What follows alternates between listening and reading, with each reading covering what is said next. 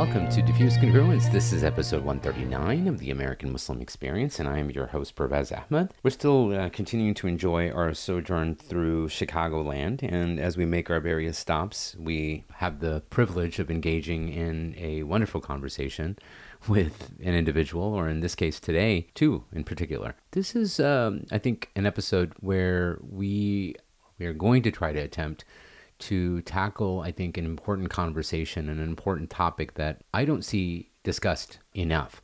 And this is in spite of the fact that we find our community growing older. I mean, just speaking anecdotally, we find ourselves seeing our family grow older, whether it's parents, loved ones, relatives, in-laws, grandparents, in some cases. We are a community that is continuing to grow older. Whether it's the boomers who immigrated here back in the 60s and 70s, or it's Gen X, my generation, who by most estimates would be anywhere from about upper 40s to upper 50s. We are a community that is continuing to grow older. And quite frankly, this topic is often associated with individuals as they get older, or something that comes to mind to individuals who are getting older. But the fact of the matter remains is that something like this is something that can impact an individual regardless of age, regardless of health.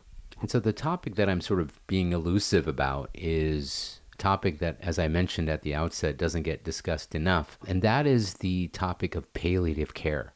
Palliative care is a crucial part of integrated people-centered health services. Basically what that means is care, whether it's physical, psychological, social, or spiritual, that is administered to those who are suffering from long-term disease, degenerative disease, life-threatening issues, acute trauma, coma from an accident, or end-stage chronic illness, terminal disease.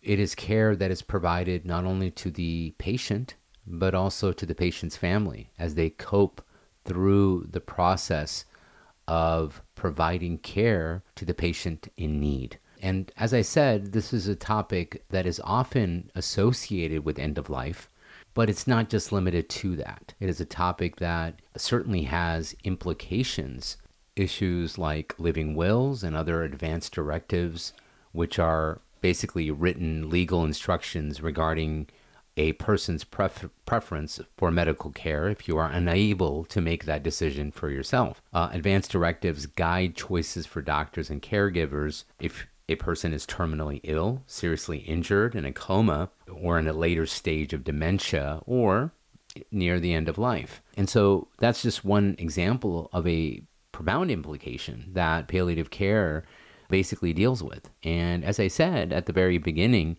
this is an issue that people should be thinking about regardless of age, regardless of health, regardless of whether or not one finds loved ones and family members who are of advanced age, or you yourself. Because as I said, or as you can imagine, these type of instances where a person doesn't have the wherewithal to make very important decisions regarding their own care is something that can happen regardless of age. To help navigate this very delicate conversation and this very delicate issue, we are joined by two individuals. One is Dr. Aziz Ansari, who is a professor of medicine and is the Associate Chief Medical Officer for Clinical Optimization and Revenue Integrity at Loyola University Medical Center. He graduated from Midwestern University and completed his residency training at Loyola University Medical Center. He is a practicing and board-certified hospitalist and palliative care physician. His responsibilities include utilization management, clinical documentation improvement,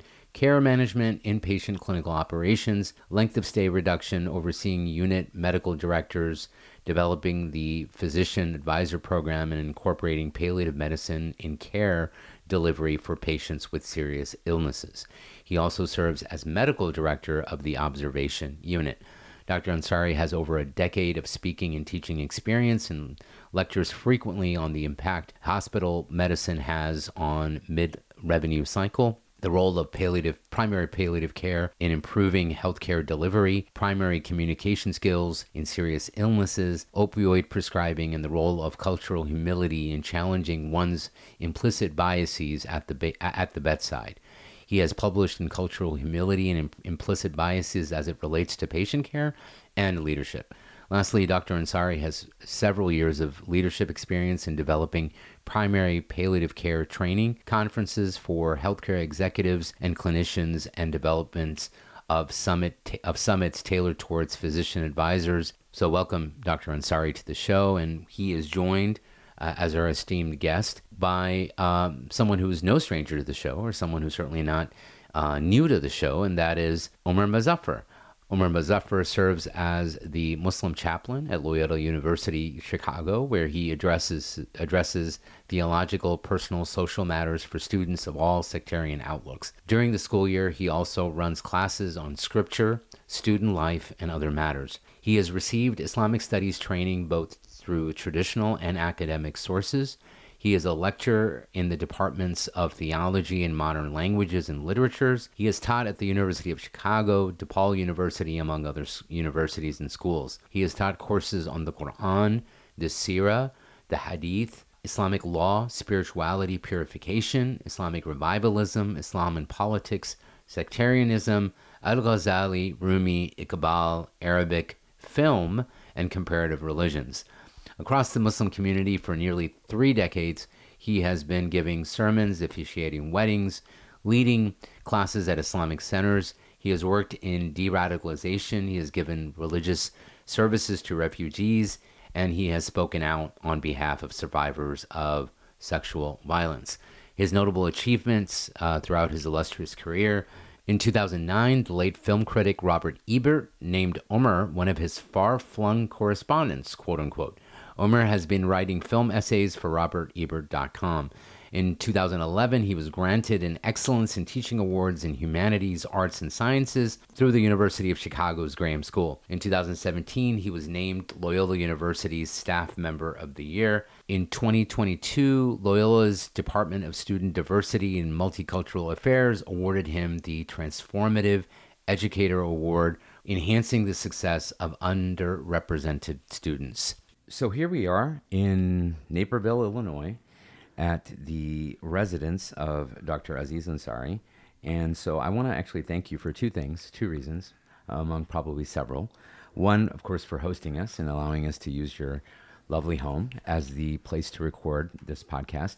And number two, quite frankly, for bringing to my radar and my attention this very, very critical and important topic that I think that doesn't get discussed enough.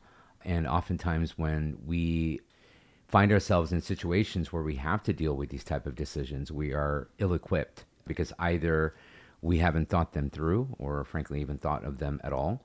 Or I think obviously there's a lot of emotions involved generally when you're making these decisions. So that often doesn't lend itself to clarity to begin with. So anyway, having said all that, thank you so much, Aziz, if you don't mind me calling you. Oh, please.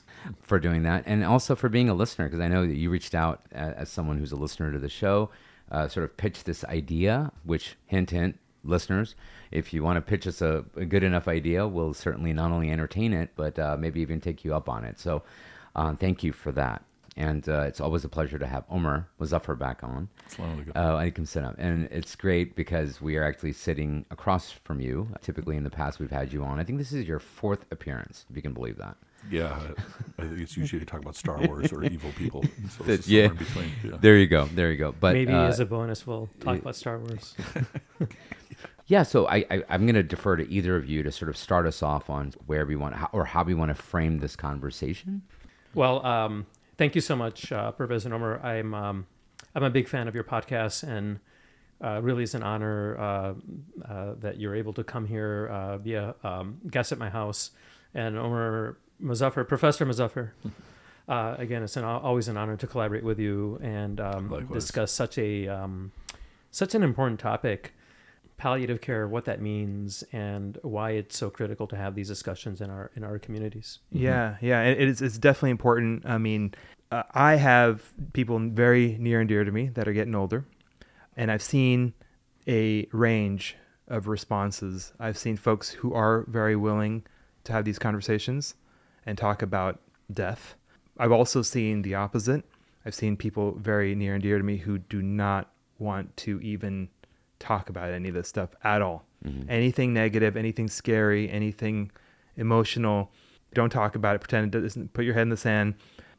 So I think there's work to be done. I think it's less denial, and actually, this is maybe a question for you, Omer, Professor Mozaffar, is perhaps, and I'm going to limit this generalization to people from the subcontinent, but maybe it extends beyond that, which is there's almost this thing within our tradition where, or culture, where we don't like to talk about bad things, and certainly talking about death is a big no-no, because there's like this notion of I'm going to translate it as the black tongue, the Gali Zaban. Like, don't mention death because you never know. Angels are saying, I mean, that, like, I think it comes from a good place, but I think that leads to the kind of, I think, phenomenon that Omer is talking about, where even though it's an undeniable part of life, let's not even talk about it because it's a bad omen. Yeah, I would agree.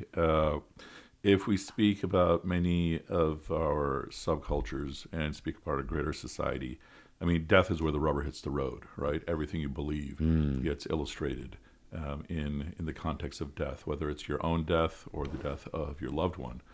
And that's when you really discover for yourself what you do believe versus what you have in your imagination. Absolutely. And so, Omer and Sada, relate to your point. I've taught all ages. And the older that the crowd is, they don't want to talk even about the Day of Judgment. So let's say I have students that are in junior high. They love talking about heaven and hell. They love talking about destruction. When I have students that are in their 60s, 70s, 80s, the last thing they want to discuss is heaven and hell, the Day of Judgment, consistently. That's really interesting. So it's related to their age and really essentially like how arm's length the reality of it, not so much a cultural thing, or is it also a cultural thing? Well, I think that's one aspect of it. Another aspect of it, when we're speaking about our own parents, I mean, what a profound experience it is to lose a loved one, especially a parent. And so I think that alone, people just don't even want to imagine and don't want to face if they don't have to. My father had a heart attack about a year ago. And what's interesting is that a week before the heart attack, watching his decline physically, cognitively and such, and he's still active, mashallah, now. But a week, what turned out to be a week before the heart attack, I thought we didn't have much more than a year with him. And so I was facing a lot of these questions back then and earlier, just looking at both of my parents and their decline.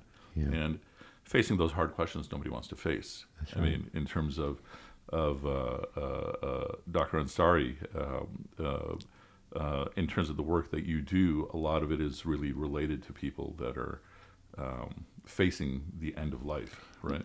Yes, and Omer, I'm glad you mentioned end of life with palliative care, because that is a great differentiation I want to make. It's not, let's just say, it's very common for people to associate palliative care with end of life. And I think it's a great opportunity to maybe delve deeper into what is palliative care. Thank you. Let's define it. Right. Let's define it first, because very, very often when you Google palliative care, you'll see palliative care associated with hospice. And when we mention hospice, we call it the H word. And the H word has a lot of negative connotations. So maybe it would help to define what is palliative medicine. What is palliative care? To define what is hospice too. I mean, we can definitely go there. Yeah, we're getting really reductive here, but that's fine. That's okay. Fine. And here's just my understanding of it, and you can maybe define it through like I'm going to explain what a layman might be understanding, and then you can correct it and then define it. As you approach death, what are all the things you need to think about so that things are taken care of? Okay. Yeah. So it could be, my understanding is it could be like organ donation. Sure. It could be burial process. Okay. And so forth. And I don't know if like wills and whatnot come into it, but you tell me. Okay. Pervez, you want to give it a shot? I was going to say the same thing. In fact, I think I made that same, maybe it's not an error, but certainly associating palliative care with end of life. Right. As if those two terms are interchangeable. Correct. So I'm almost waiting for you to correct my ignorance. What a great opportunity. So palliative medicine or palliative care is a recognized subspecialty in the United States healthcare system and in the world, where you're offering supportive care with patients with a serious illness. You could be at the beginnings of a serious illness, or you could be in the throngs of it, or you could be, as you were alluding to earlier, you could be at the end stage of a serious illness. And we say serious illness purposely, because we're not just limited to cancer, because people usually think, palliative care, cancer, death. But a serious illness could be advanced heart failure. Mm-hmm. It could be advanced kidney disease. It could be advanced lung disease, and the many different subtypes that would be within those categories. What about something like Alzheimer's? Oh, absolutely. Or Thank you. Parkinson's. Alzheimer's, Parkinson's. So any illness that's not curable, right, and is imposing a burden. And palliative medicine is there to offer symptom relief and supportive care, not just treating pain symptoms, but other symptoms like nausea, vomiting, depression, anxiety, restlessness, all the symptoms that come with a serious illness. Palliative medicine experts are there to manage that with an interdisciplinary team, chaplains, as you know, Omer, advanced practice nurses, and also it's always in collaboration with other physicians. Mm-hmm. So right there, with regards to other physicians, what training did you go through that led you into? Right. Yeah, and more so than training, I'm really curious how you got into the specialization. Right. Well, I guess that's my question. Is it a specialization, like you do a residency or a fellowship in palliative care, or is it something like you're a pathologist and this becomes kind of the area you choose? Yeah, so I will answer that question, but I forgot to mention one more thing. Sure.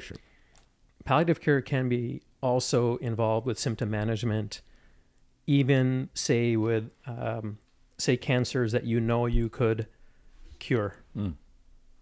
So you have a patient with lymphoma, which is a blood cell disorder, and that lymphoma has a good chance for being cured, but while the patient's undergoing treatment for that lymphoma, there's significant symptom burden of nausea, vomiting, pain, distress.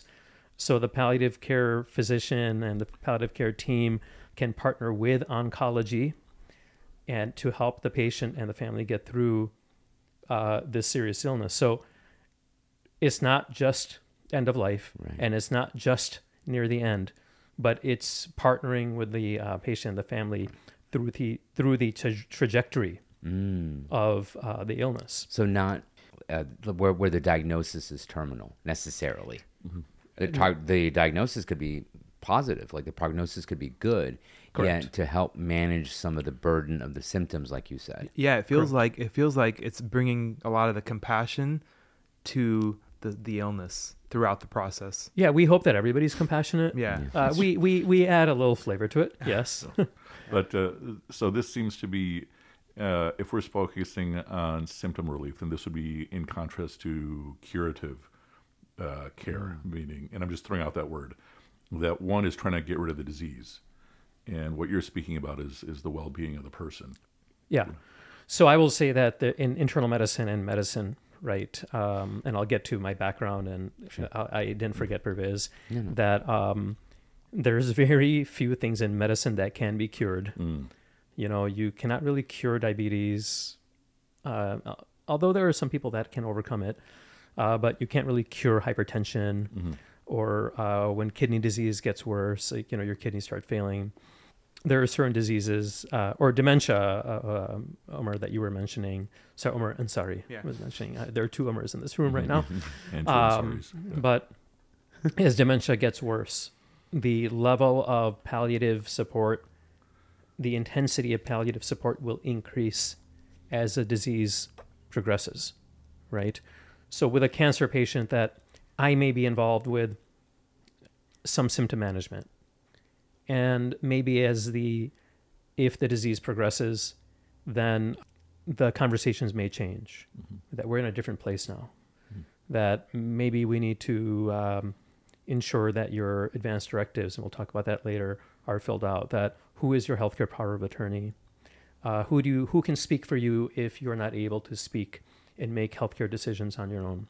Which, by the way, is not even a palliative concept, right? To your point, I think you had mentioned earlier about advanced directives and what your wishes are at end of life. Mm-hmm. That is actually, we would not even consider that to be a palliative expertise. That is something that everyone should be talking about in their primary care offices, about who their power of attorney is and who should they name as their healthcare power of attorney, living wills, advanced directives, because you could not have a serious illness and, God forbid, get into a major car accident. Mm-hmm. And I can share lots of stories about, irregardless of age, about devastating traumas and no one talked about what the wishes would be. Mm-hmm. Mm. So, and again, speaking as another layperson, that when you're speaking about advanced directives, power of attorney, you're basically saying, in the event that these issues come up, these tragedies happen, you want to make sure you have all those things figured out, that someone might have to make a decision for you. That is correct. Yeah. And every healthy person out there, and Omer, that's to your point about not wanting to have these conversations at the dinner table. Couples, spouses, families, parents, regardless of age, need to discuss or should be discussing what's an advance directive, what is a living will, and Pervez, you're an attorney, so you understand these concepts, right? And having those papers ready, regardless of an illness. Now, when you, God forbid, get a serious illness, those issues are magnified even more. The importance of those are even magnified even more. Definitely. Mm-hmm. Yeah, this is making it very clear. So I appreciate it. No, I really do. You were going to mention background. Yeah, that's yes, right. That's right. So I because I do have a follow-up question that I think will lend itself to I think where someone like Omer and his background would get involved. Mm-hmm. Absolutely. Sorry, Professor Mozaffar. Just you can call me Omer Bhai.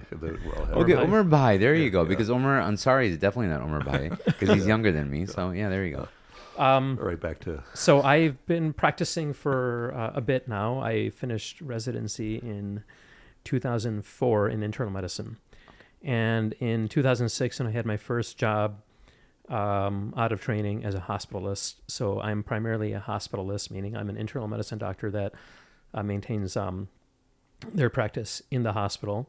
My former boss said, hey, I think you'd be really good at palliative care. And I made the erroneous statement, oh, is that hospice? So clearly what I'm preaching now, I didn't know in 2006 and even as a trained physician, right? Well, I so, appreciate you making us not feel so bad then. Because, there you go. Yeah, there you were, a trained physician. Yeah. I said, palliative care is hospice. There you go. And my medical students and my colleagues still continue, very seasoned attendings or novice medical students, we are still making that connotation. Very interesting. Yeah. Part of that is because, so in one of my talks I give, I say when you say something is not something, it becomes that something. I'll explain. When you say palliative care is not hospice, right? You just made the connotation there from a psychological standpoint. So we as a society are trying to revamp the definition, how we explain things. So in our definitions of palliative care, we're not at all mentioning hospice. Good point. Because once you say something is not something, that's all. Game over. Yeah, that's right. That's good. Right? Great point. Yeah, Great Muslims point. are not terrorists. Yeah. There you go. There you go. Yep. Yeah. Correct. That's another example I use sometimes with colleagues. So in 2006, I started practicing palliative medicine. I got grandfathered in. So in 2006, I took the academy boards, and then in 2008, it became a specialty. And I took the boards under the American Board of Internal Medicine. I had enough hours put in where I was grandfathered in. And after 2008,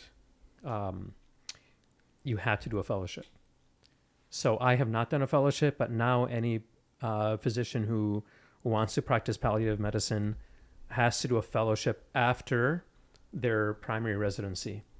So in palliative medicine, you could be ER doctor, you could be family medicine, internal medicine. You could be a surgeon. You could even be a pathologist and do a fellowship in palliative care. So the fact that, it's possible that this happens all the time, but the fact that they recently, or in the last few years, sort of, adjusted the requirements in order to be a board certified physician in palliative care, does that mean that even the medical field hadn't fully understood or appreciated this as its own specialization? I say that maybe by way of analogy. I think, for example, now addiction medicine. I know a physician who's in addiction medicine, but I know that was something that was in the last few years in terms of being a specialization in and of itself. So I think palliative medicine is one of those fields that there was a big push to become a specialty, because before that, it was not, and there was this. I think a false assumption that, everybody should be able to do palliative care. Yeah. Because what really we're talking about is communication, being adept at having very tough conversations in very, very stressful, very intense situations. And then there's a symptom management, which I think with opioids and prescribing, it's not as easy as it used to be, and all the different arrays of pharmacology that's out there for managing symptoms, that it made sense that palliative medicine became a specialty. Got it. Now, having said that, it making it fellowship only, where you can be board certified, it does decrease the pool of palliative care experts in the country, because about 50% of the current palliative care workforce are the ones that are grandfathered in. So at my young age of 48, about 20 years from now, when our cohort, we retire, we worry that there's going to be a big shortage. Because when you only have fellowship trained palliative care doctors out there, and you take out the mechanism of grandfathering, meaning for those not in the medical field, grandfathering is you were allowed to do a specialty because you got involved at a time when it was not a specialty, and you proved yourself, so you're okay to practice. Is there a component here, or is there maybe a reason why the field is growing? Because a lot of diseases where you didn't live that long once they showed up, now people are living longer with diseases, and so the field becomes more important because you have to treat it for a longer period of time. Is that fair? It's sort of hard to die in modern day medicine. You can always die another day. I'm sorry. And I mean, we say that because modern medicine has become so complex that we can extend life easily or easier. Yeah. And what's missing in the conversation is, what is the quality of life, right?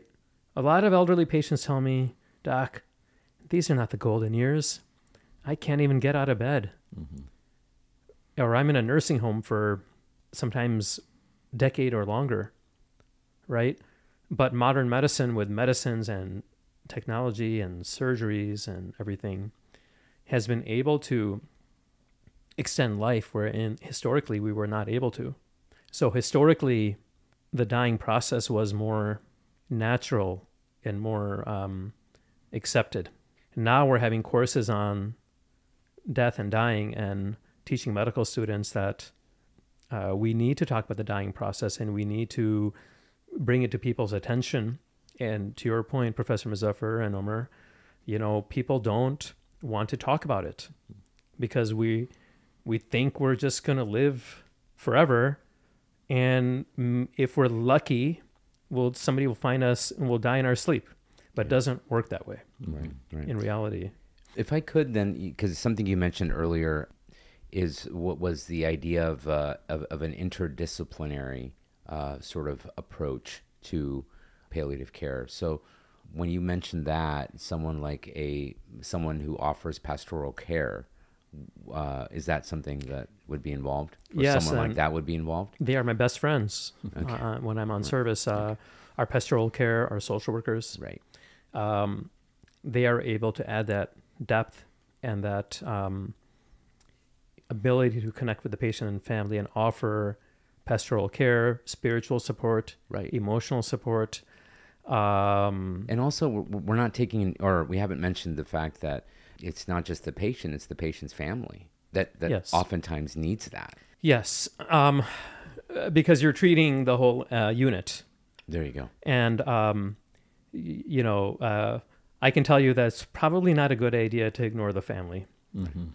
And the family, I'll back up a moment. So in my practice as a palliative care consultant and a internal medicine doctor, I am very inpatient focused, right? I don't see outpatients. I don't have a clinic.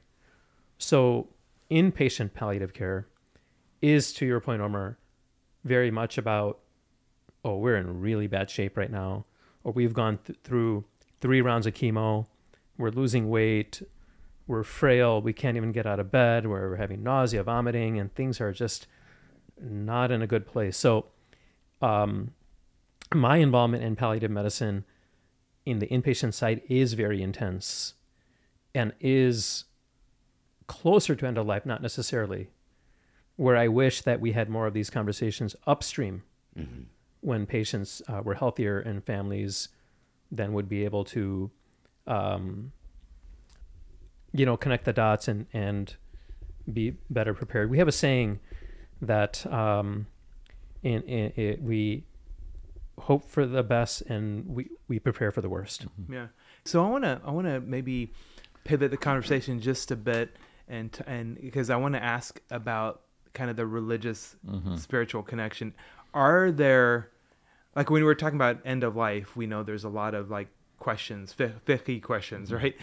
What are the, Omer Bhai, what are kind of the considerations when you talk about this topic? Where do the spiritual considerations come in? Yeah. Is it because obviously there probably is something about, do we continue try to keep extending life? That's like your macro consideration, but then even on an individual basis, there's probably some considerations as well. Not just providing support, but actually from like religious, like fiqh and so forth.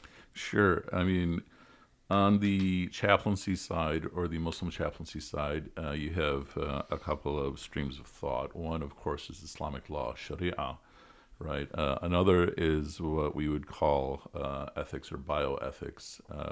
Sharia obviously has, over 1,000 years of history behind it and thought, including matters related to what we're speaking about here. Bioethics, in terms of Muslim bioethics, Islamic bioethics, it's still in its infancy. If we were to survey all of the journal articles and writings on the topic, it's probably less than 300 at this exact moment. If we had this conversation 10 years ago, it was probably less than 200. It's a growing field. And so ethics in general would be adab or akhlaq within the Islamic tradition. But to help make sense of first, how do those fit together? Think of Sharia as the skeleton. This is addressing the bare minimum. The philosophical point being, okay, what does the divine want? What does the divine order from us? And if we obey it, then we have in this world stability. And then in the next world, we have, inshallah, salvation. Ethics, adab, akhlaq, is getting more into the realm of what we would speak about, along with the topic of even manners. So let me give you a common situation in my office, distinguishing between Sharia and ethics. Those of you who are more familiar with Islamic law in terms of maqasid, the higher aims, that's getting more into the realm of ethics, but still a little bit different. But I'll have 4 different students come to my office with drinking problems. I mean, people might be surprised that, alcohol is a little bit consumed too much in our Muslim community, any community, but it's also there in our community. The first student, I might tell that person, stop drinking, because that is what will work, right? The second student, they already know they're not supposed to drink. And for them, I might have to tell them, you need to find a different set of friends, akin to the hadith narration that we're all familiar with about the man who killed 99 people, goes to a monk, goes to a scholar. The scholar says, you have to get out of that town because it's making you crazy. The third person, I might tell them that you need to do more research on what this is doing to you. The fourth person, and these are all real cases, the fourth person is a case I had 2 weeks ago where I'm asking her, how many drinks can you limit yourself to? Can you limit yourself to 4 drinks when you go to a club? And so the point is, the Sharia is the same in all 4 of these cases. Yeah. Right? Alcohol is haram in all 4 of these cases. Looking in the case of the maqasid, the higher aims, trying to preserve life, is it relevant? Trying to preserve religion, so forth and so on. In some of those cases, absolutely yes. And so now when we add the element of what we would call ethics, it's trying to figure out what is the best answer for that person in that moment, right? And so bringing this back to Dr. Ansari, but even speaking about, I gave the example of my father. I was having some long discussions with a different friend of mine who's a physician, and he was speaking about his father who had passed away. May Allah's mercy be upon him and all those who've passed away. That his sisters wanted to make their ailing father, take every single medicine possible, as though they could eradicate this disease. Whereas he, the physician, who also, not professionally in terms of palliative care, but he's worked in that universe, he said, no, why don't you let him live the life he wants to live at this point, right? So, for example, my father, for breakfast, he loves nihari. Not good for your health. And for those of you who are not familiar with what nihari is, I encourage you to research it and consume as much as you can. But the basic point being, we could restrict that from him for the purpose of health, Right. and it's going to make him miserable, right? Or we could let him have his small amount of nihari, and that helps him, with the rest of his day. I can just relate to that with a parent with diabetes. Sometimes I'm like, here's a bowl of ice cream because it's gonna make you happy, and other times I'm like, you're not touching that space. It's that literally that back and forth. You just That's go back and forth. No, right? I really appreciate. Sorry, are you? I mean, the why don't you make your point, Professor? It's not a point. It's just a question because I really appreciate the way you just sort of navigated that. But I guess when Dr. Ansari mentioned the idea of quality of life, it made me think of the age-old, discussion that we have often in Muslim circles around the idea that, well, your days are Allah has written for you your life span. And the way I sort of navigate that conversation for people that ask me around those issues, I generally make the distinction between, well, you may not increase the days you have that remain, but you will increase the quality of life. So hence, take care of yourself, take care of your health, get the care you need. Because yes, your days are destined and your days are known and finite, but the quality of life is an argument or is a component that you can actually control. Is that how in your pastoral care? Absolutely. I think the fact that our life is set overall is far more of a relief than a burden, right? And so, please explain. That's a beautiful point. So I have a friend of mine whose brother passed away, essentially from an overdose. Right, the brother was probably under the age of 30, and one of the conversations that I was having with him, because I have that level of relationship with him, he was regretting, I should have done this, I should have done that. The thing that we all do, right? If only I did this, if only I spent more time. And then I asked him very point blank, because I could, if you did all of those things, would he be here today? And he said no. Yeah. Right? Now, that is not something you tell a person at the moment that that passing is happening, but as a way to cope, absolutely.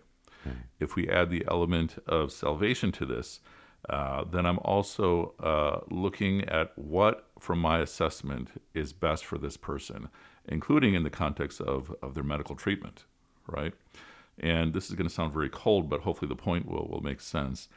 So we all understand that, okay, if Allah gives you wealth, it does not mean automatically He's happy with you. If He gives you suffering, it does not mean that He's unhappy with you, right? But if He's given you wealth, the purpose is for you to get closer to Allah. If He's given you suffering, the purpose is for you to get closer to Allah. There are some of us who respond more to suffering, right? That if I'm in need, if I'm in pain, then I turn to Allah. If I'm in loss, I turn to Allah. And there's some of us who respond more to ease, that if Allah gives me ease, then it's easier for me to turn to Allah. If I have suffering, then I turn away. And the flip side. And so even with a person facing very serious health conditions, for that person, in my capacity, I'm trying to evaluate what is better for that person in that moment. Yeah. Is it the pain or is it the relief? Likewise for the family members. And I mean, when you're Dr. Ansari, when you're having the discussions with chaplains and other physicians, what are some of the things that you're looking at in this process? So, great discussion, and the spiritual and the existential crises that we see, and we're going to pivot to end of life since we're there right now, right? I think we've made it clear that palliative care is not end of life, but for the sake of this discussion right now, I have found that regardless of faith, that spiritual distress and I would say what we call existential crises happen. That is why we always ask, is there a clergy or chaplain or priest or imam or whatever deity a person follows, whatever their spiritual support may be? Because there's a difference in spirituality and religiosity. And I like to focus on the spiritual aspects of that. Are they being taken care of? Are their needs being met from a spiritual standpoint, right, at end of life? So that gets very tricky to navigate if that patient and the family feel that I am obligated to keep pushing on even though I know this is terrible for my quality of life and increasing my symptom burden. And so what we have we have to navigate as palliative care physicians is, how do I respect your belief that a miracle will happen? Like patients say, families say, I believe in a miracle. Yeah. And a miracle will happen, doctor. And you can't stop that miracle from happening. And I say, thank you for sharing. And I'm hoping for a miracle also. While we're waiting for that miracle to happen, what can we do to support you and get you to feel better? Because who doesn't want to feel better? Right. And even just as a side note here, the way I'm thinking about that is, it's not like it seems like it would be consensus that feeling better is a good thing, but there is a limit to the idea of how much you're going to fight to extend life, because that's not, while it's human nature and it's even from a religious point of view, you should fight for life. We're not in a situation where you want to live forever and that's your end goal. How long can I live? Period. That's the end goal, right? There's a difference, even Islamically, between the idea in the value of quality of life, which is versus the goal of extending life. So how about if I take a gander at that from a physician standpoint, and then I would love Professor Mozaffar to talk about the spiritual aspects of that. So I, as a physician, cannot impose my values and what I perceive to be a quality of life on a patient or family.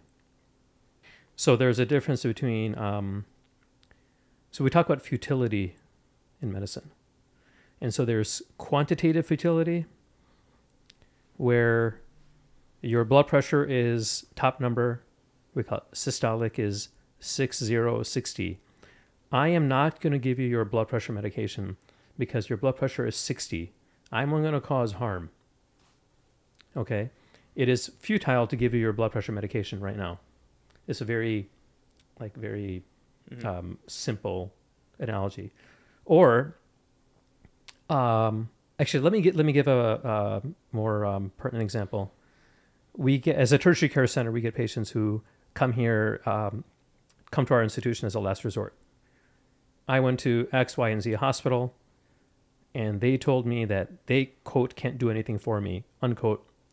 So I want the chemotherapy. The other day, I had a patient with a terrible cancer of the face, and he was told by a neighboring institution that they cannot offer him any advanced therapies, chemotherapy, radiation. So he came to our emergency room, could barely swallow. The tumor on the face was enormous. I still have that visual in my head. And we talked to him. Did the neighboring institution deny, sort of therapeutics or what have you, because it was going back to the what they futility? Call quantitative futility. There you go. Okay. So that is quantitative futility. Sure. So we said the same thing. Okay. We said we actually agree with the neighboring institution. There are neighboring competition, actually, in the Chicago area. And we said, we know them. We've actually talked to them, and we agree that giving you chemotherapy is only going to cause harm. So things got a little dicey.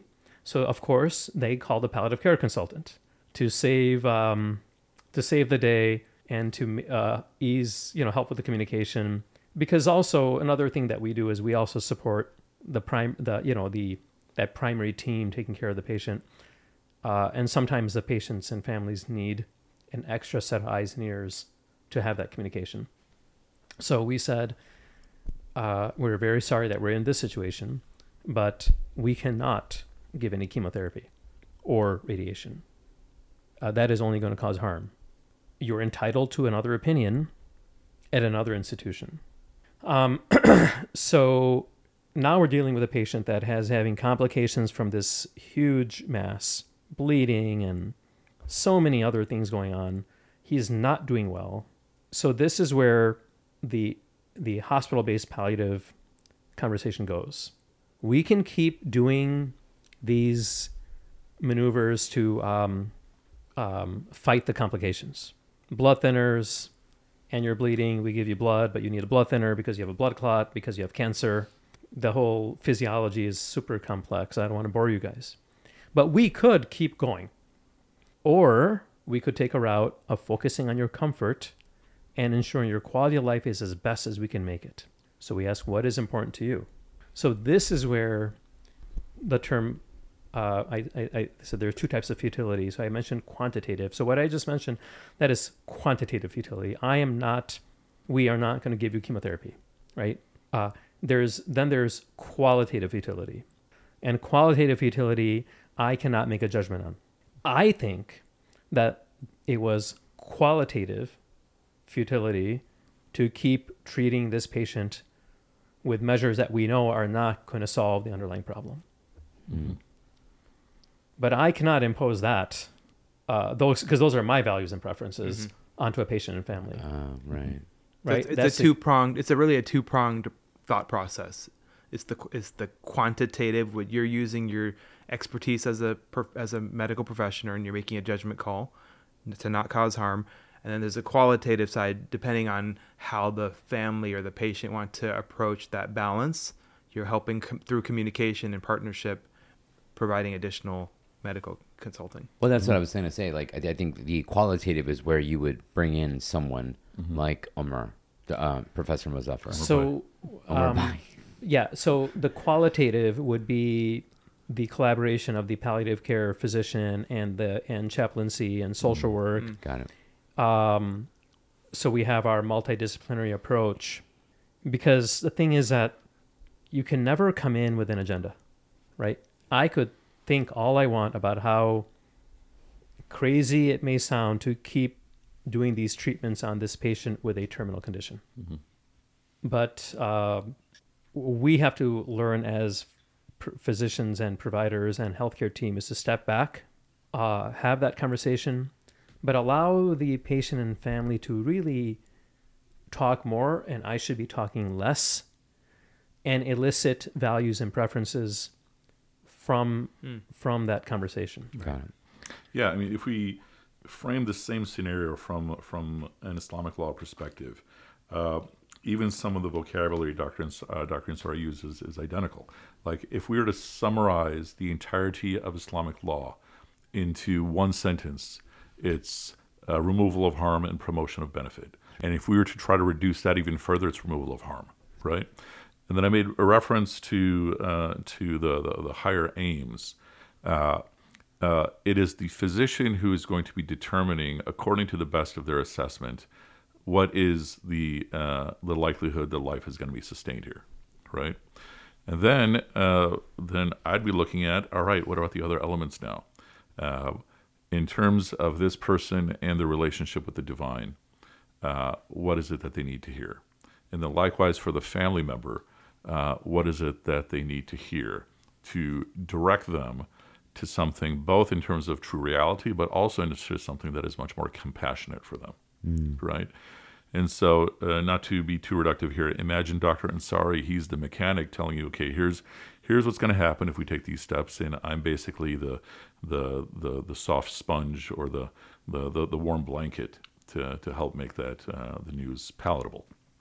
And so the point being then that in terms of the Shari'i tools, it can take you so far, but you're still going to have to defer to the physician, who is the expert telling you exactly what's going to happen.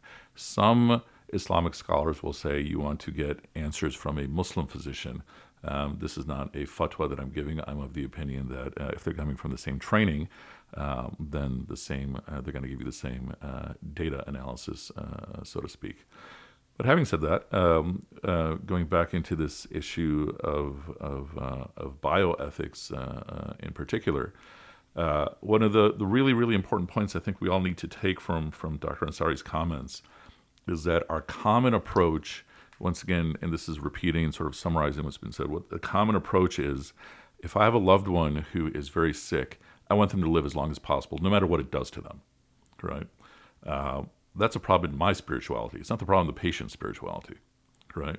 I'm sorry, Yeah. because even when you mentioned bioethics earlier, I thought about this. Would you make a distinction between bioethics and medical ethics, or are we using those terms interchangeably? And if we're not, or if we are, can you define bioethics? Yeah. Okay. So when we get into the particulars, there are a few differences. So medical ethics would include the physician, the honesty and the integrity of the physician. Right? So it's very easy for a physician to prescribe treatments that are probably not the best, but they're not going to be the worst, but they will line up the pocketbooks of the physicians, right? And so that would be more in the realm of medical ethics. So bioethics is more going to be focused a bit on within Islamic bioethics through an Islamic lens. What do we have to say about all the different elements of the experience of the patient-doctor relationship, right? Got it.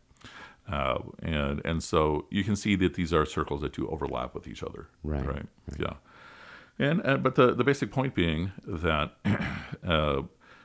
with the patient, with the family, my job is through compassion to steer them towards their relationship with the divine, not because that's what religion is, but because this is also going to be the most compassionate answer for them, right? And I mean, I've been in every single type of household, socioeconomic, religious, and without disrespect to any other tradition, I will say that Muslims and Christians tend to do the best in dealing with these types of issues. Muslims and Christians? Yeah. Okay. Yeah. Versus? Let's say at the other end of the spectrum, with no disrespect to anybody in particular, atheists tend to do the worst, right?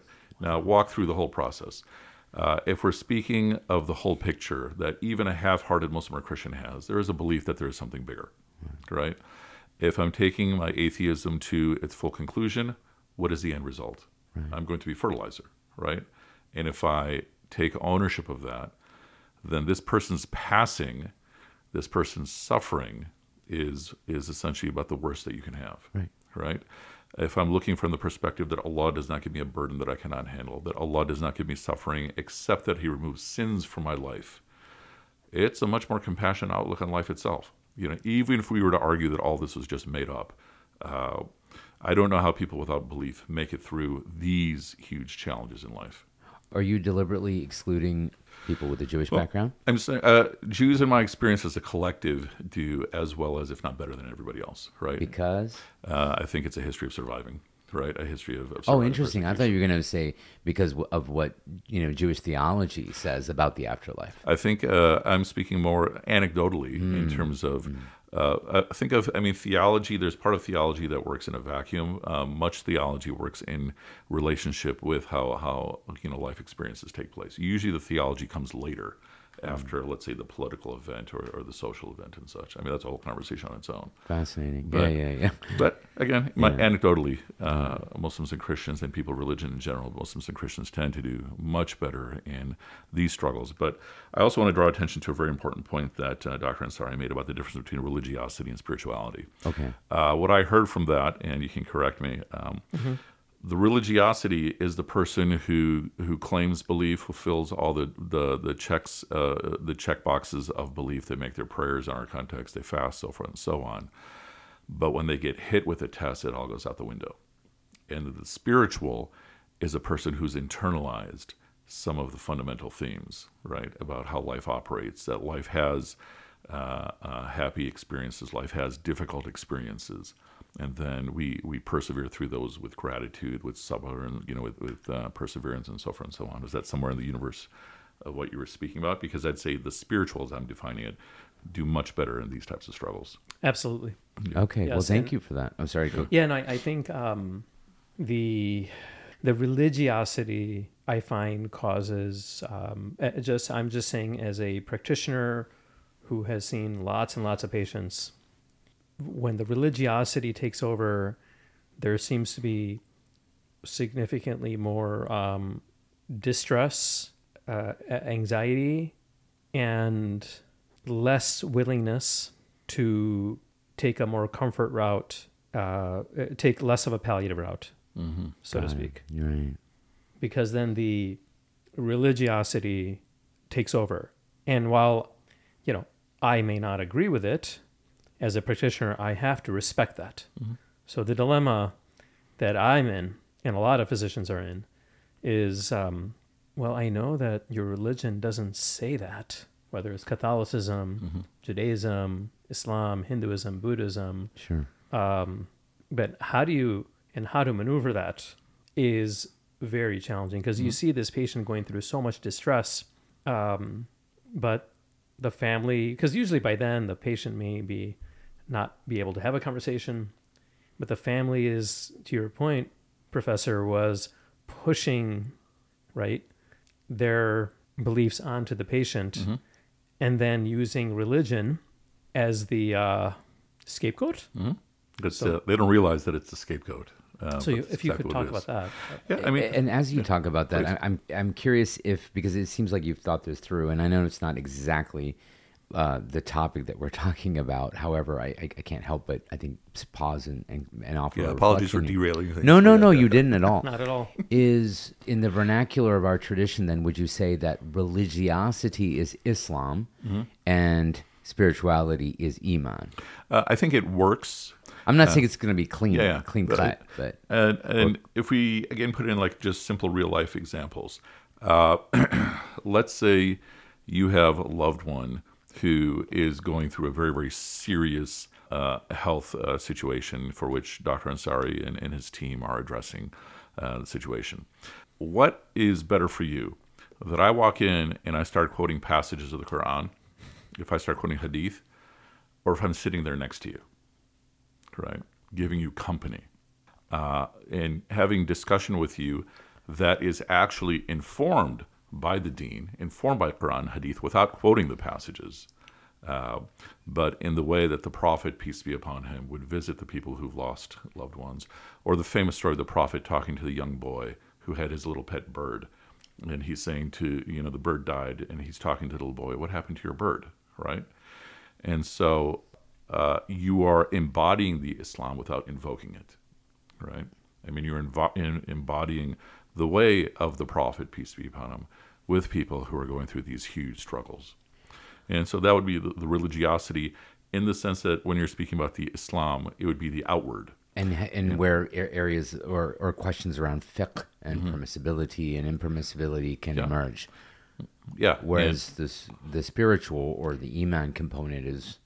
I mean, another way to even think about this without going too far, but I'll also bring it back, is a lot of the ways we imagine our Islam. I mentioned that, think of Sharia, think of fiqh as the skeleton. So this is what's holding the whole body together, right? I mean, doctor, you can correct me if I'm wrong. But so if you remove that, then the body starts falling apart, right?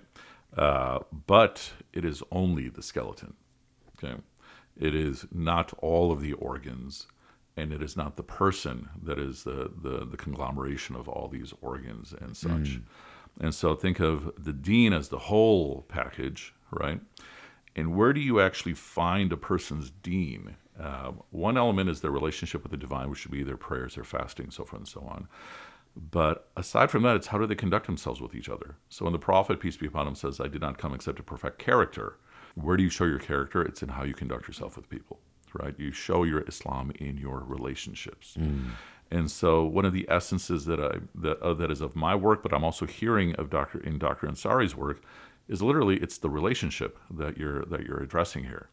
You're taking the person not as a body with symptoms, but as a person, and treating that person as a person. You're treating the family as people to find out what is best for them in this given moment. Yeah, I mean, so listening, Dr. Ansari, to what you're saying, one thing that I'm imagining here is theoretically, if we're speaking about the comfort of the patient, you're potentially saying, although you said about chemotherapy, that you may not give a treatment to a person. And if we walk that through its full conclusion, then the person passes away, the family blames you for causing the death. Is this a thing with palliative it's care? never happened. I'll tell you why, and I think that's a really important question you're bringing up. There's a lot more literature on the benefits of palliative care now versus 20 years ago. And the facts are that when you look at what we call meta-analyses and you look at all the literature out there and you survey patients and families, there's improved pain, improved symptom distress, there's improved quality of life. We can measure quality of life scores. And there are studies that look at those who had a palliative consult for the same diagnosis and those who didn't. There was a landmark study in the New England Journal of Medicine, which is our premier internal medicine journal, who took patients who had metastatic or spread lung cancer at the time of diagnosis. They already had cancer that was spread. And they had the palliative care arm along with oncology care and the arm without palliative care and oncology care. There was actually a survival benefit of 2.3 months in the palliative care with oncology arm than in the oncology arm. I'm going to repeat that again, 2.3 month survival benefit. And with a diagnosis of metastatic cancer, lung cancer, that is significant. And they also found that those patients in the palliative care arm had improved quality of life. Their symptom management, symptom scores were improved. What does that mean, systems? So they had less rates of depression, anxiety, and actually you lived a little bit longer. So we actually are saying that you may have an improvement in mortality with a palliative approach. And I'll make a very simple example. Chemotherapy is generally not very good to your body, right? We can all, agree upon that. It's a nuclear bomb to the system. So if you withhold chemotherapy and you focus on palliation and supportive care, you could improve the quality of life, decrease the number of hospitalizations that the patient may go through because you're not giving the chemotherapy. Wow. And have the patient live longer because you're at home and you're not coming in and out of the hospital. Right. And I've seen this over and over again where the patients who opt for chemotherapy with a terminal condition, they just keep getting hospitalized and one complication after another. And their lives, if maybe shorter, but definitely their quality of life is not as good as a person who's at home, who said, you know what, I don't want the chemotherapy. I've had the discussion with all my doctors, and I'm making a decision to take a more palliative and supportive approach in a terminal condition. You see? Yeah. So this is, go ahead, because I do have a question. Yeah, please, go ahead. So I lost my father in 2008, right here in Chicago. He was on a list for a heart transplant. from the University of Chicago, but his symptoms had grown, so much worse that the doctors figured, well, we need to get him some assistance right now. Otherwise, he's not even going to make it to the until we find the right donor. So they suggested what they call a bridge to transplant, which in the case of his congestive heart failure was a left ventricle assistance device, an LVAD. Thank you. And so we opted for that approach. Went to the hospital. He had the surgery. The surgery itself was so complicated because of scar tissue from a bypass that he had 8 years prior. He basically never got out of ICU after the yeah. And my mother, I remember days afterwards, I mean, she kept asking me, like, did we do the wrong thing? Like, did we make the wrong decision? And you saying that just sort of conjured back that those memories, because I remember telling Mom, no, whatever was meant to happen happened, and so on. But I think to your point, would we have been better off? Again, I'm not asking you to comment on my father's situation specifically, nor am I trying to work out some trauma. I'm just saying in general, though, like in instances like that, is the patient better off just being at home and seeing what happens, as opposed to doing these type of sort of, elective procedures to, try to, do you see what I'm saying? So, wow. First of all, thank you for sharing what's obviously very traumatic. And you never forget. Right. Never forget those events. I can't comment on that specifically. I mean, LVADs are put in and they are a bridge to transplant, and it is appropriate. I have an LVAD story to share, which may answer your question very roundabout. Please. So we do palliative consultations on every LVAD implementation. Wow, I had no idea of even asking the question. This was not around in 2008. Okay. It's very recent. And I remember I met this lovely patient who was with her family, and she was getting LVAD as a bridge to transplant. Okay. And I said, have you talked about advanced directives, and have you thought about living will, and if you were to have a catastrophic complication like a stroke or bleeding, or you would get really sick, what would your wishes be? And she said, I never really thought about that. And here I'm thinking, my God, she's in our cardiac care unit. She's critically ill. She has a balloon pump, which is helping her pump her heart. And we're about to do an LVAD, and she hasn't had these discussions. So I said, look, I want you to, I'm not here to say do or don't do a LVAD. I think you're a good candidate for an LVAD, and I think you'll do well. This is me saying that. However, we don't know if a complication will happen. So I want you to hope for the best and prepare for the worst. Mm-hmm. And I had I just, routine consult, have the conversation, I think she'll do well. And I get called like 3 weeks later, hey, we need you back. This patient didn't do well. Mm. And I still remember to this day, she was with it enough, and she remembered me. And she said, Doc, I am so glad I had that conversation, that you forced me to think, and I know exactly what I want, and I know I'm not doing well, and I don't want this anymore, and I'm ready to go with God. Mm-hmm. Mm-hmm. Mm-hmm. Right? Yeah.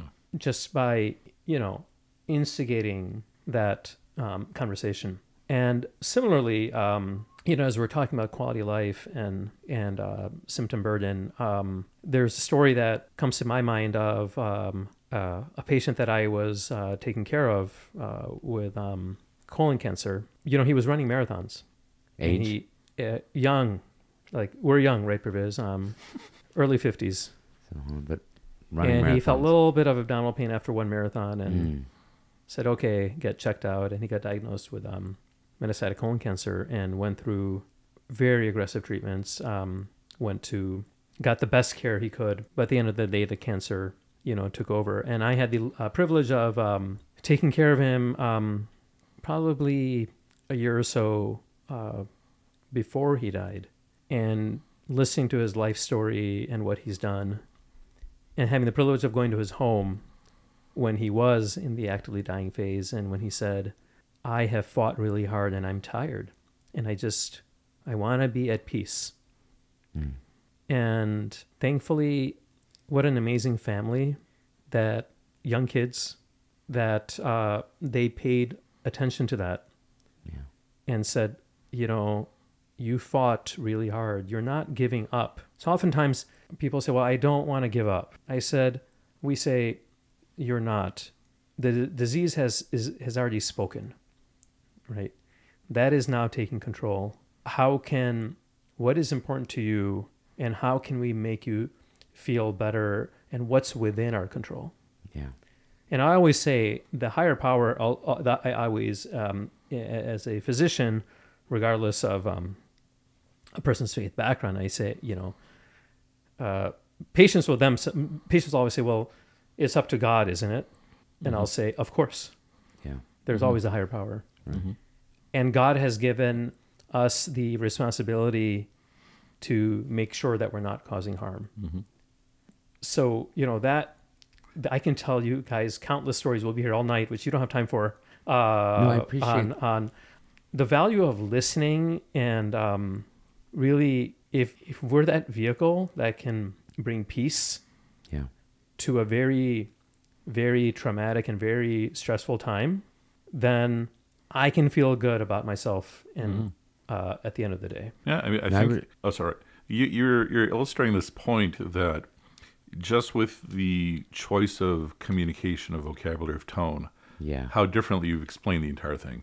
You could have said to him, here's a percentage of your body that has been devoured by the disease, and here's this and this and this and this, and it would have been very cold and objective, as opposed to, the cancer is taking over, and that changes the conversation so much, and it changes the experience so much for the patient, for the family. Absolutely. Yeah. And I was just going to say that I know that palliative care, we've learned, is not just related to end of life, but I'm sure a lot of your day-to-day work is related to end of life. And that's got to be very stressful at times. So how do you kind of, I mean, I'm sure being a doctor in general is stressful, but specific to dealing with end of life issues has its own level of stress. How do you manage that? How do you take care of yourself in that process? So, I mean, one thing, to be fair, I am a healthcare leader, so my clinical time is much less than it used to be. Mm-hmm. So that helps the burnout. But burnout is real. And palliative care physicians have one of the highest rates of burnout compared to other specialties. Dermatology is the one with the least amount of burnout, but they're really smart. So I would say, what's the worst, like, oncology? It's the patient stories. Is the worst like oncology? I'm just curious. Do you know? I mean, I don't know. ER. ER. Wow. That makes sense. Yeah. No, but I'll say when I'm practicing as an internal medicine doctor, I don't get many, oh, thank you so much. But time and time again, the level of gratitude that you get, and I'll share a story that will help Omer put it in perspective. I remember we were seeing a patient that oncology, I do believe, told this patient that there's no more chemotherapy that can offer, and it's all supportive care. So they called us. He was having a very difficult time with it. A fairly young man, middle-aged, and he got mad. He got really mad at us when we broke the news. Again, that we're at a crossroads here. We can focus on your quality of life and take a palliative approach, or we can continue facing these complications. And he got really upset. 2 days later, we had the courage to come back because he wasn't very kind to us. And he said, I've been just staring at this ceiling for 2 days, and you guys are angels that have descended from heaven to support me and tell me the truth. And he started crying about the fact that we were able to, we call break bad news to your point, in a compassionate manner, speak the truth in a very difficult situation. So what gets me through, this is a good segue, Professor Mozaffar, from the spiritual standpoint. Everybody has their outlet, and for me, it's faith and spirituality. I'm very humbled and honored to be in these situations. I have, done palliative consults on young moms who wanted to keep living. Why? Because they just want to hold their child in their body. They just want to hold their child as long as they can, even if it means they're going through distress themselves. Wow. Right? Yeah. And just to be able to have the privilege to be in that room, to be able to navigate these very tough situations, the thank yous and the like lack of better words, the blessings that you get keeps me going. And also from a spiritual standpoint, it just keeps me honed in on the fragility of life, and that we live every day to its fullest, right? From a personal level, that allows me to keep that in mind. Now, of course, I practice it. We're all human. We're all works in progress. We're all works in progress. So that, Omer, that relates to I think the biggest dilemma that palliative care providers face is when families bring up the religion issue and say, well, this is against my religion. I think your question is exactly what I wanted to ask, which is around the issues of, what's sort of, it's crass, but pulling the plug or active, passive euthanasia. And I imagine that's something that you advise and you consult on. And obviously in consultation with what the medical practitioner is telling you. But at the end of the day, though, those are conversations that I imagine at least the patient's families are coming to you for guidance. And I would say let's separate euthanasia from normal end-of-life issues. And we can talk about euthanasia for sure. Yeah. Sure. Okay. There are some aspects that overlap in terms of the Islamic law perspective. So first, just to give you like in simple lay terms, you cannot engage in steps that will willfully cause death. Basically, what it comes down to. Okay. So, Dr. Kevorkian method. However, you can do things that will probably result in death, but you're not causing it. So you have someone who is on life support, and also the people who are listening should not take this as a religious ruling. You should talk to your local scholar and your local physicians. I'm giving you the general. So you have someone who's on life support. The physician says there's a next to zero chance of recovery. They're brain dead or however it is that they describe it. The family members might still be hoping and praying for a miracle, right? And they should, as long as they're understanding that the likelihood is not going to be very high. That's why we call it a miracle anyway. But so from a general Islamic perspective, it is okay to pull the plug. I know that there is something that a physician offers in case the person is still alive and they're experiencing tremendous amounts of pain. There's some sort of injection that they can take that will then ensure death. You can't do that. Are you? Yeah. So if I could comment on the general, what in palliative care, our society and what we advocate for is, first of all, to your point, euthanasia is simply off the table in as palliative care, as in our society, as palliative care providers. It is not something that's legal, nor do we advocate for that. Got it. But if it gets to the point of somebody asking for euthanasia, then we are not palliating enough. So with good palliative care, that issue of euthanasia has never come up. That's a fascinating point. Right? And then you have physician-assisted suicide, which is legal in one state at least. But even that, we are against that because, again, with good palliation, it shouldn't resort to such drastic thoughts of euthanasia, which is the physician purposely takes the life away of a patient, which is illegal and wrong, or physician-assisted suicide, where a physician gives a prescription to a patient and says, here you go, you take care of this at home. So for palliative care providers, it's sad that it gets to that point. And then there's the right to die, which is a whole different discussion, but we would purposely just stay away from that issue as palliative care providers. Okay. Fair. So Omer's question then about whether or not there's an active administration of an injection or limit any pain that the... Good question. So I'm going to answer it by the principle of double effect. Okay. Right? Which is, my intent is to treat the pain. Yes. My intent is to treat the pain, And because I'm treating your pain and distress, the end result could be more sedation. I accept that side effect. Mm-hmm. So this comes up a lot, especially trainees and, an academic center, like, oh my God, what are we doing here? Nurses will say, well, I don't want to kill the patient. Okay.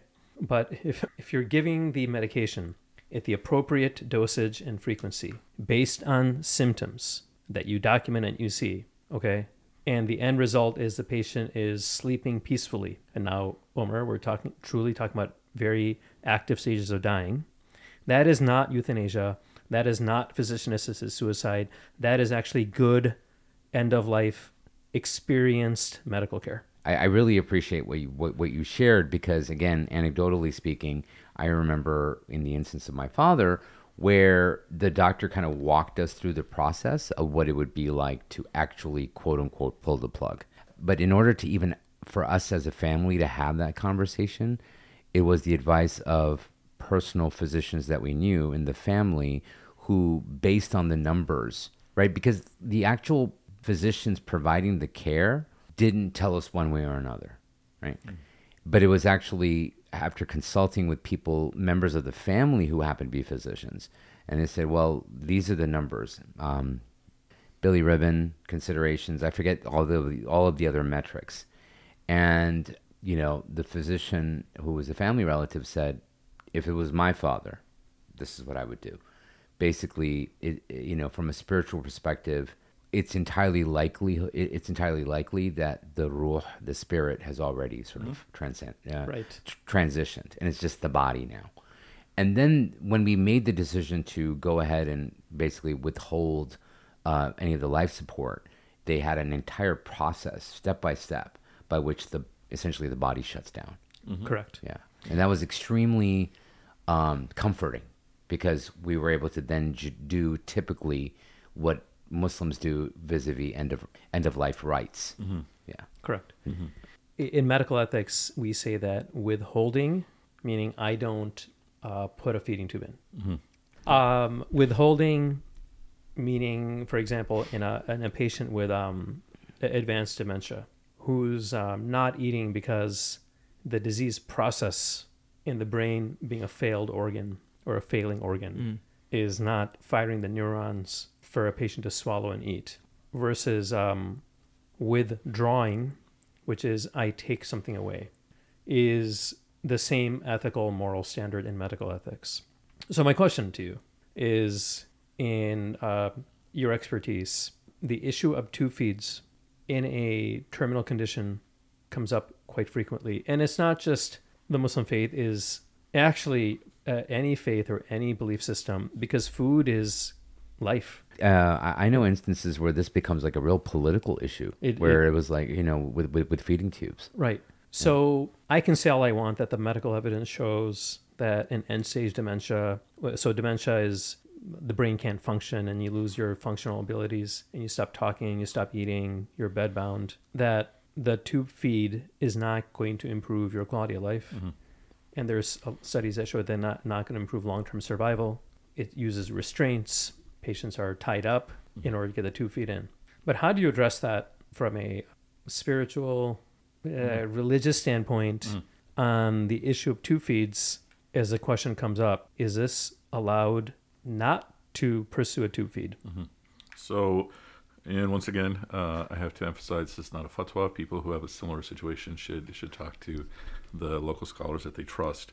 From what I'm hearing in terms of how you're describing it, you're saying that if they are given food through the tube, it is not going to regenerate the lost brain power, right? Correct.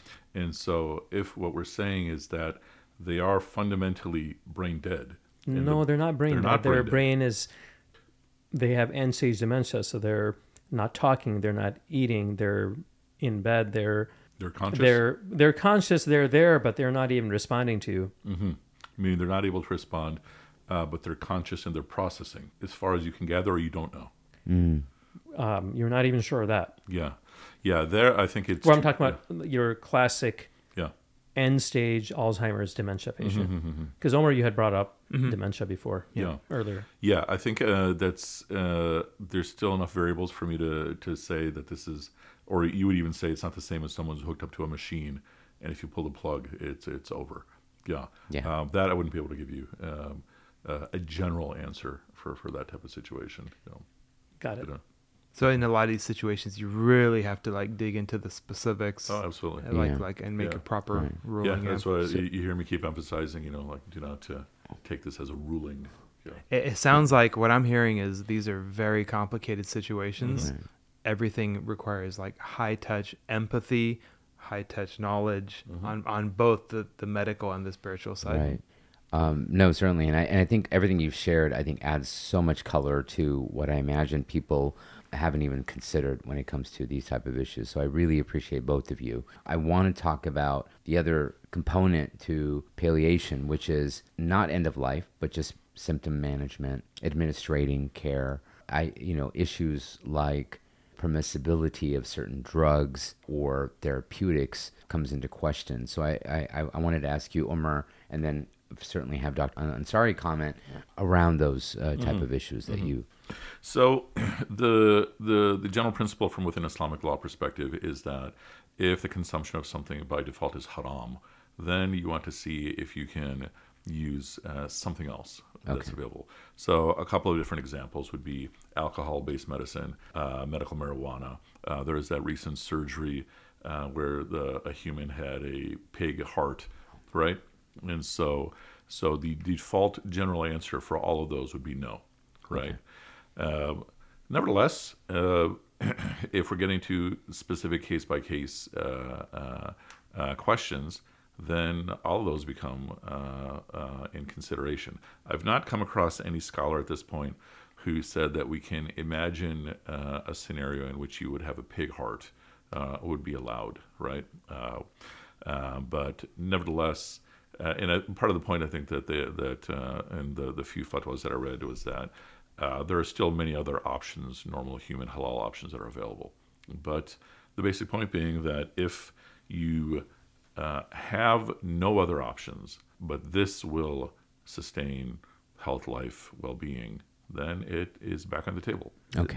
So there's that whole thing of like Islam came to preserve those 6 things in a order of priority and so forth. So this is what we speak of as the principle of darura, and a lot of times darura is invoked in all kinds of different ways. But here, everyone is familiar with this principle of necessity. That if you have so pork is absolutely forbidden, right? These certain things to consume, 4 things to consume, foods are absolutely forbidden. But if you are not driven by desire, but you're driven by the purpose of sustaining life, then take as much as will sustain life, right? That's the general Shari principle that puts everything then on the table.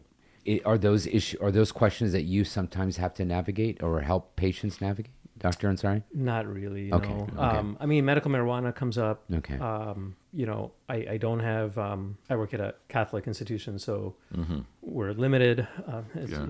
We are in the same institution. In the same institution, yeah. So, but I will say that.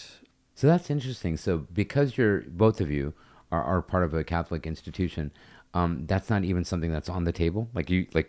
Omer Bhai, you mentioned the fact that everything becomes on the table, yet you have institutions that limit that. Me as a chaplain, I'm working 100% in my capacity as a Muslim, regardless of context. Right. Love it. Dr. Ansari, as a physician, he is bound by the rules of the institution. So I may not be able to prescribe medical marijuana, but if I feel that it is helpful, I can tell the patient that, hey, this may be helpful to you, but we cannot prescribe it. Exactly. So I thank you. That was really enlightening. As we conclude, I think it's important to cover, I think, an area that regardless of age, regardless of health status, I think all of us can be mindful of and consider, which is the, advanced directives, which is, composing a will or last testament. So if you could, both of you, talk about that. Speaking from the Deen perspective, I do think everyone, regardless of age, should have a will. Yeah. even if it's the rudiments of a will, some sort of a will. And then speaking from within the deen and iman perspective, I think people should face the reality of what is the reality of life, and start exploring all these things, especially so that when you are being tested with something as huge as your own illness or your loved one's illness, you're far better prepared. And I mean, that I think is just, pretty straightforward, obvious advice anyway. Right. If you, one of the benefits of deen is to navigate this world. And the more you immerse yourself in the deen, the better you're going to be in navigating the world. And again, you may demur this on this question, but would you even go as far as saying that having a wasiya is either wajib or mustahab? So when we're speaking of mandatory or recommended, this depends upon the school, and this also depends on the context you're in. And what I mean by this is that if we are in a theoretical Islamic polity, then your will's already set. You have to decide what to do with the remaining third, right? There you What's go. going to happen Right. with the rest of it is already set. But right? for those of us living in the United States, for example, then you have to have a will. Right? okay, Yeah. exactly, Yeah. exactly. So then, would you go on the record as saying that it's something that is at bare minimum mustahab? So I'm not going to use our terms, right? Because then I get in trouble. But I will say it's mandatory. And I would say, as a physician, Yeah. thank you Yeah. for filling those advance directives out. Yeah, and I will say again, anecdotally, since I have probably talked about this more than I ever have on air or publicly, is the fact that my father sat us down about a month prior to his passing away, and I think it was all three of us, meaning his three children, and read in toto his last will and testament, made that decision. Fast forward, a month later, or maybe it was 2 months later, where we had to make that decision around basically essentially pulling the plug again. So much easier because it was very clear in terms of what he desired and what he had put in his last testament. So again, if that anecdote is meaningful to anyone listening, highly recommended having those conversations with your parents, with your siblings, with loved ones. Supporting your point, every single situation I've been involved with in which the person who's passed away has already taken care of these things, including the details of their funeral, their burial, and if they've even had the discussions, it's made those challenges so much easier, right? So you are giving a rahmah to your family members when you're taking care of these things for yourself. Absolutely. I mean, you cited a piece in the New England Journal of Medicine.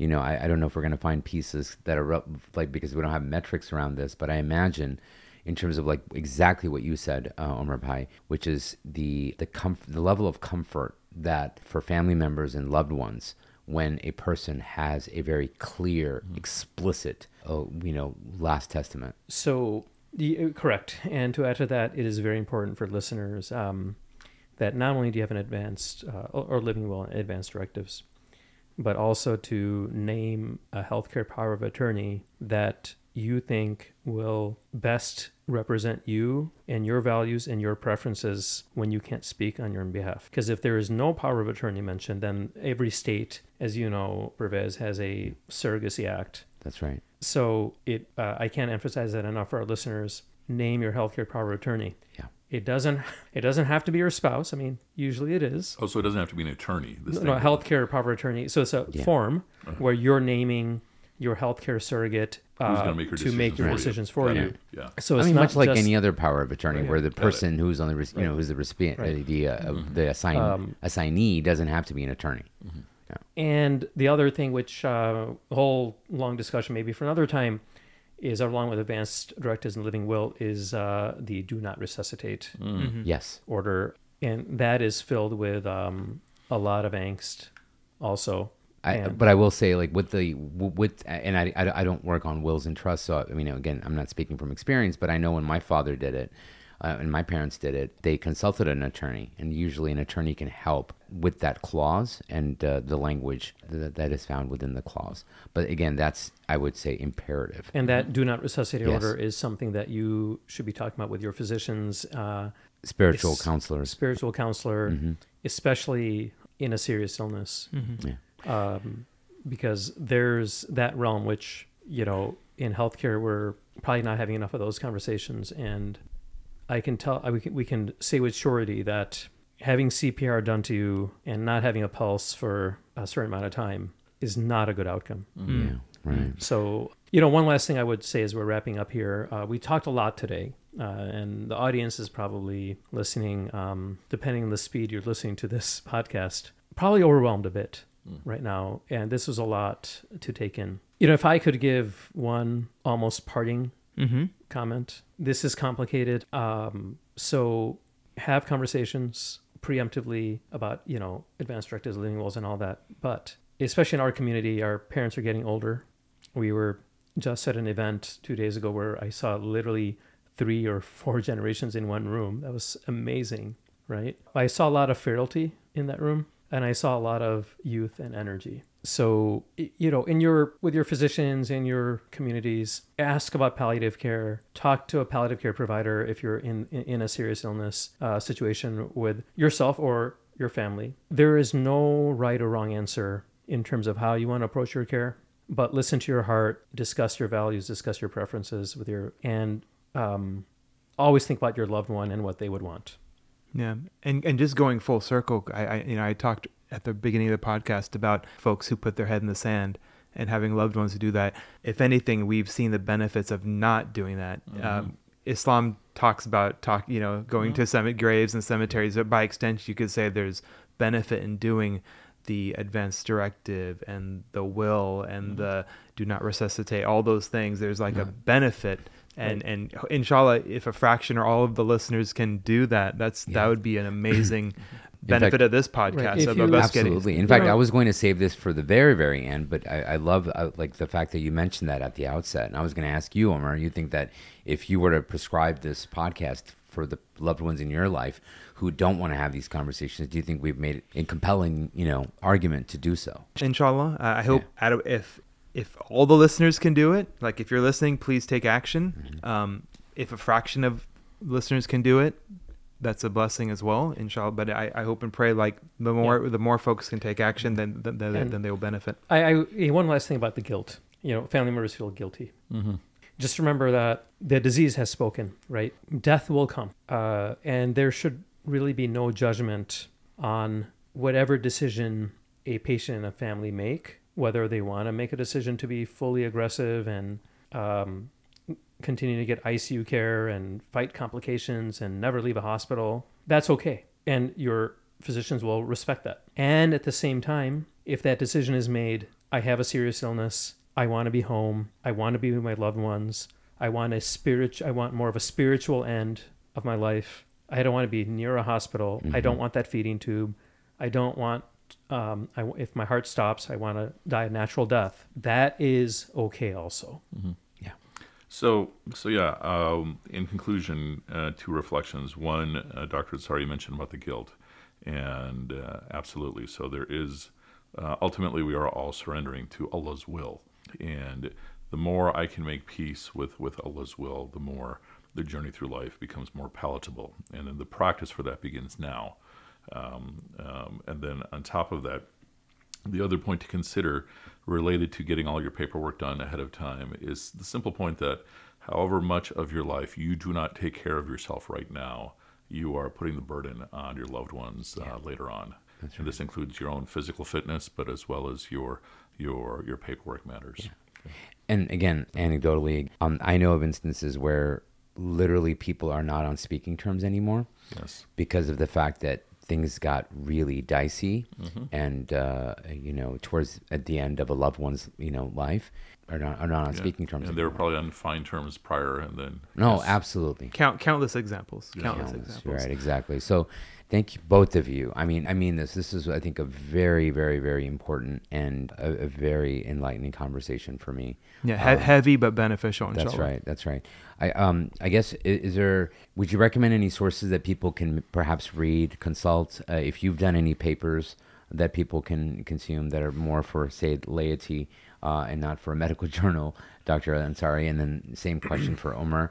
And then where can people find you or engage you if our listeners want to reach out or find out more about you? Yeah, so my journals are more, or my publications are more medical, teaching clinicians on primary palliative care concepts. Sure. I will say, almost every hospital now has some semblance of a palliative care program. So I cannot express enough. Advocate for your family, advocate for your loved ones, advocate for yourself. If you feel things are not going the right direction, ask for a palliative consultation, and your providers should listen. As far as where to find me, I'm not a big social media person. If you want to know more about palliative care in your personal space, your institution should definitely have a palliative care consultation program where you can seek out that information. And Omer, as far as the spiritual aspects, as you had mentioned before. Yeah, in terms of a lot of this, we would find this discussion in bioethics.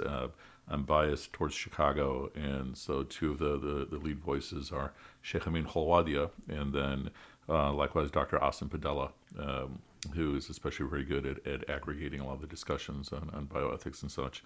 But the simple point is, Dean is all about engaging with reality, saying this is what reality is and this is how you engage. And it's very easy to run away, and life is harder that way.